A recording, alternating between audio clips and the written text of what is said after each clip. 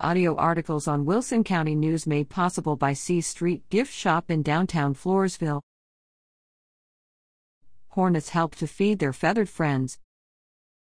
East Central High School's Aqua Hornets and Enviro Hornets work hard to construct pine cone bird feeders for South Texas native songbirds and winter guests to help offset the lack of food sources due to drought.